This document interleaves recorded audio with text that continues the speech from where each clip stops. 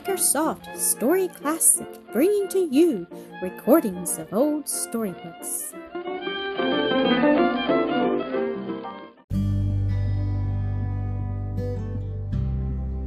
Mildred and Elsie, Episode 11.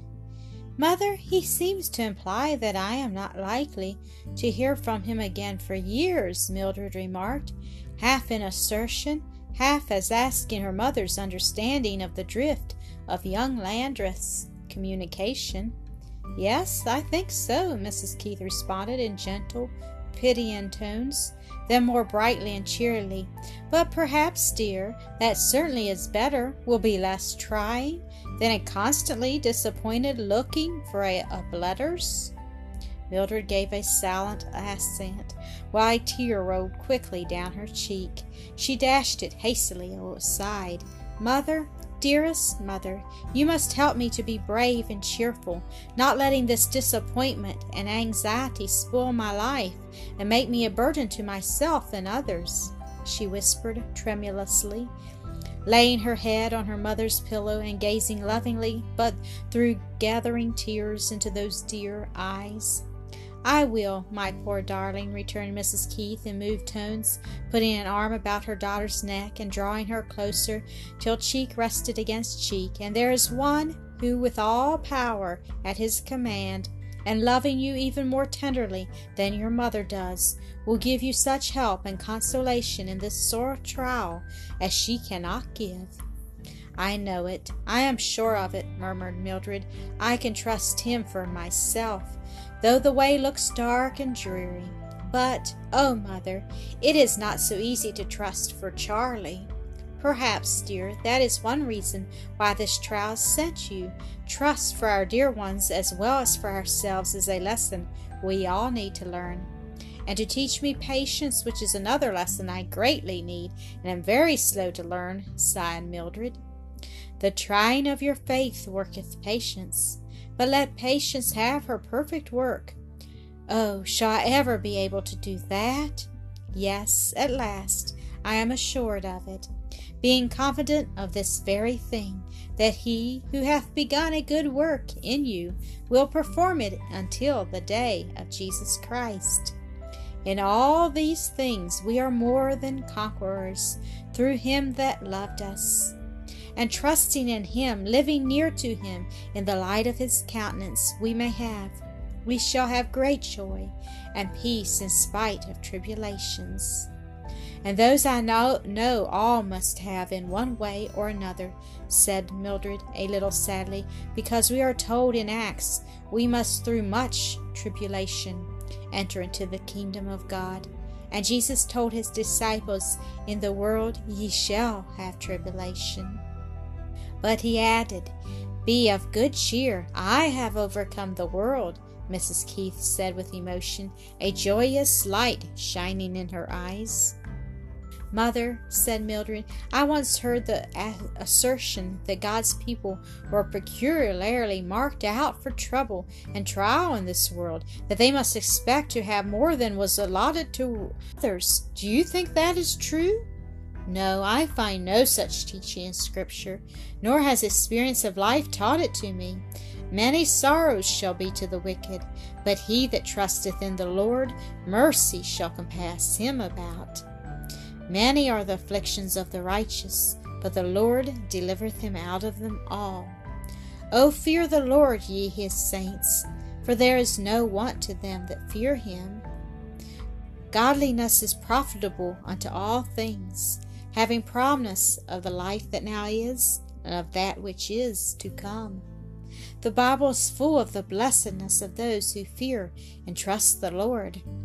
Whom the Lord loveth he chasteneth, and scourgeth every son whom he receiveth, quoted Mildred doubtfully.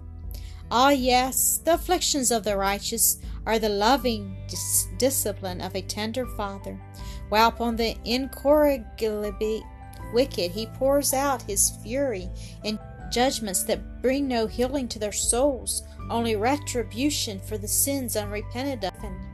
Upon the wicked he shall rain snares, fire, and brimstone, and an horrible tempest. This shall be the portion of their cup. The door opened softly, and Ada looked cautiously in. "That is right, dear," Mrs. Keith said, greeting the child with a loving smile. "Come in and give Mother a kiss. The pain is quite gone, and I am going to get up now and dress for tea." "Don't, Mother, unless you feel quite strong and well," the little girl entreated, receiving and returning a tender caress. "I'm so glad you are better. Oh, it isn't nice to have to do without Mother, though I'm sure Milly has tried her very best to fill your place. I wouldn't have come here because I was afraid of disturbing you, but there's a boy downstairs asking if Milly will go and watch tonight with a sick woman, Mrs. Martin. Claudina Chetwood's to watch, but there ought to be two, he says, and they don't know of anybody else for tonight. She's been sick so long that most everybody is worn out. Professional nurses were unknown in the town, and in time of sickness the only dependence for needed attention outside of the sufferer's own family was upon the kindness of neighbors, and as a rule they were exceeding kind. Mrs. Martin's health had been declining for many months. For weeks she had been confined to bed in a condition to need constant watching and waiting upon. The Keiths had scarcely a speaking acquaintance with her, but that made no difference when help was needed. "Do you feel equal to the task, Mildred?" asked her mother. "I shall be sorry to have you lose your night's rest, but you can make it up tomorrow. I'm not likely to have a return of the headache, and when I am to the fore, you can be spared, you know," she added sportively, and with a world of motherly pride and affection in the look she bent upon her firstborn. "Yes, Mother, it will not hurt me, and I can't hesitate when duty seems so plain," Mildred answered cheerfully. "How soon do they want me, Ada?" "He says about 9 o'clock. Mrs. Pryor is going to stay till then. I'll go down and tell him that they may expect you." And with the last word Ada left the room. Mrs. Keith had left the bed for a low seat before her toilette table, and Mildred was softly brushing out and arranging her still beautiful and abundant hair, very tenderly, careful lest too rude a touch should cause a return of the torturing pain. "Poor, poor woman," sighed Mrs. Keith, thinking of Mrs. Martin. "Is she considered very dangerously ill, Mother?" asked Mildred. "Mrs. Pryor was telling me about her yesterday," Mrs. Keith answered. "Dr. Grange says she has not long to live, but worst of all, Milly, she is dying without hope." "Oh, Mother, how terrible! And has no one tried to lead her to Jesus? Has no one told her of his great love and his power and willingness to save?" "Yes, months ago, while she was still up and about her house, Mrs. Pryor and others tried to talk to her about her soul's salvation, but she refused to listen, angrily telling them she was too weak to trouble herself with trying to think on that subject now, and must wait until she grew stronger, and all the time growing weaker and weaker.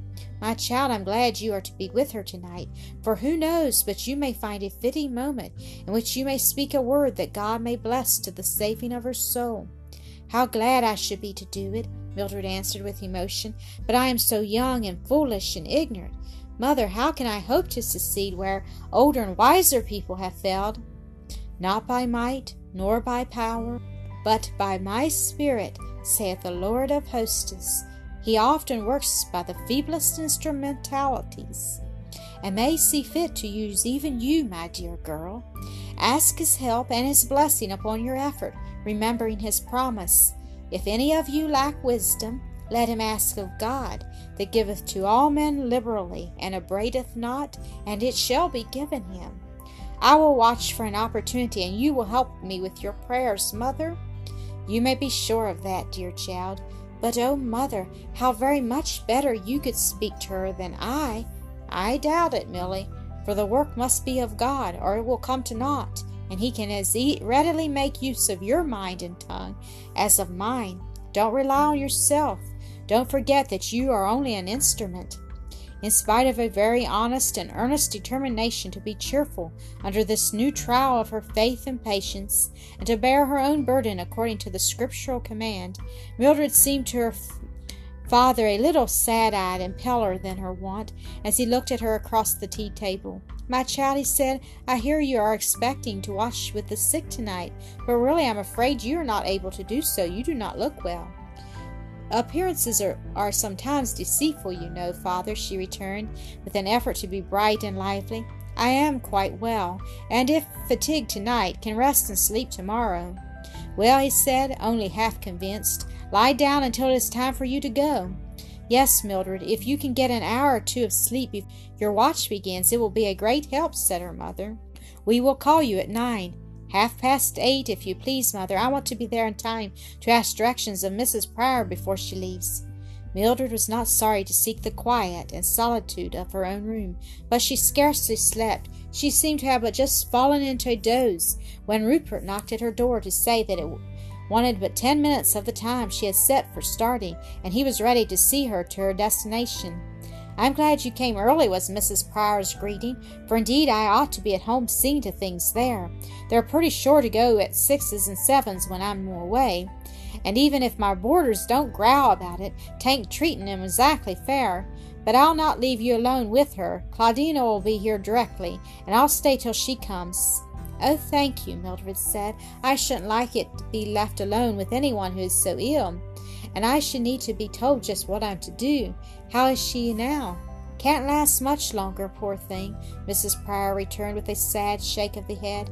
"She's dreadful weak and short o' breath and awful afraid to go.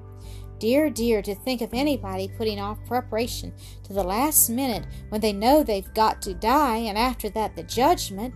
And she won't allow a minister to come into the house, or let anybody say a word to her about her soul.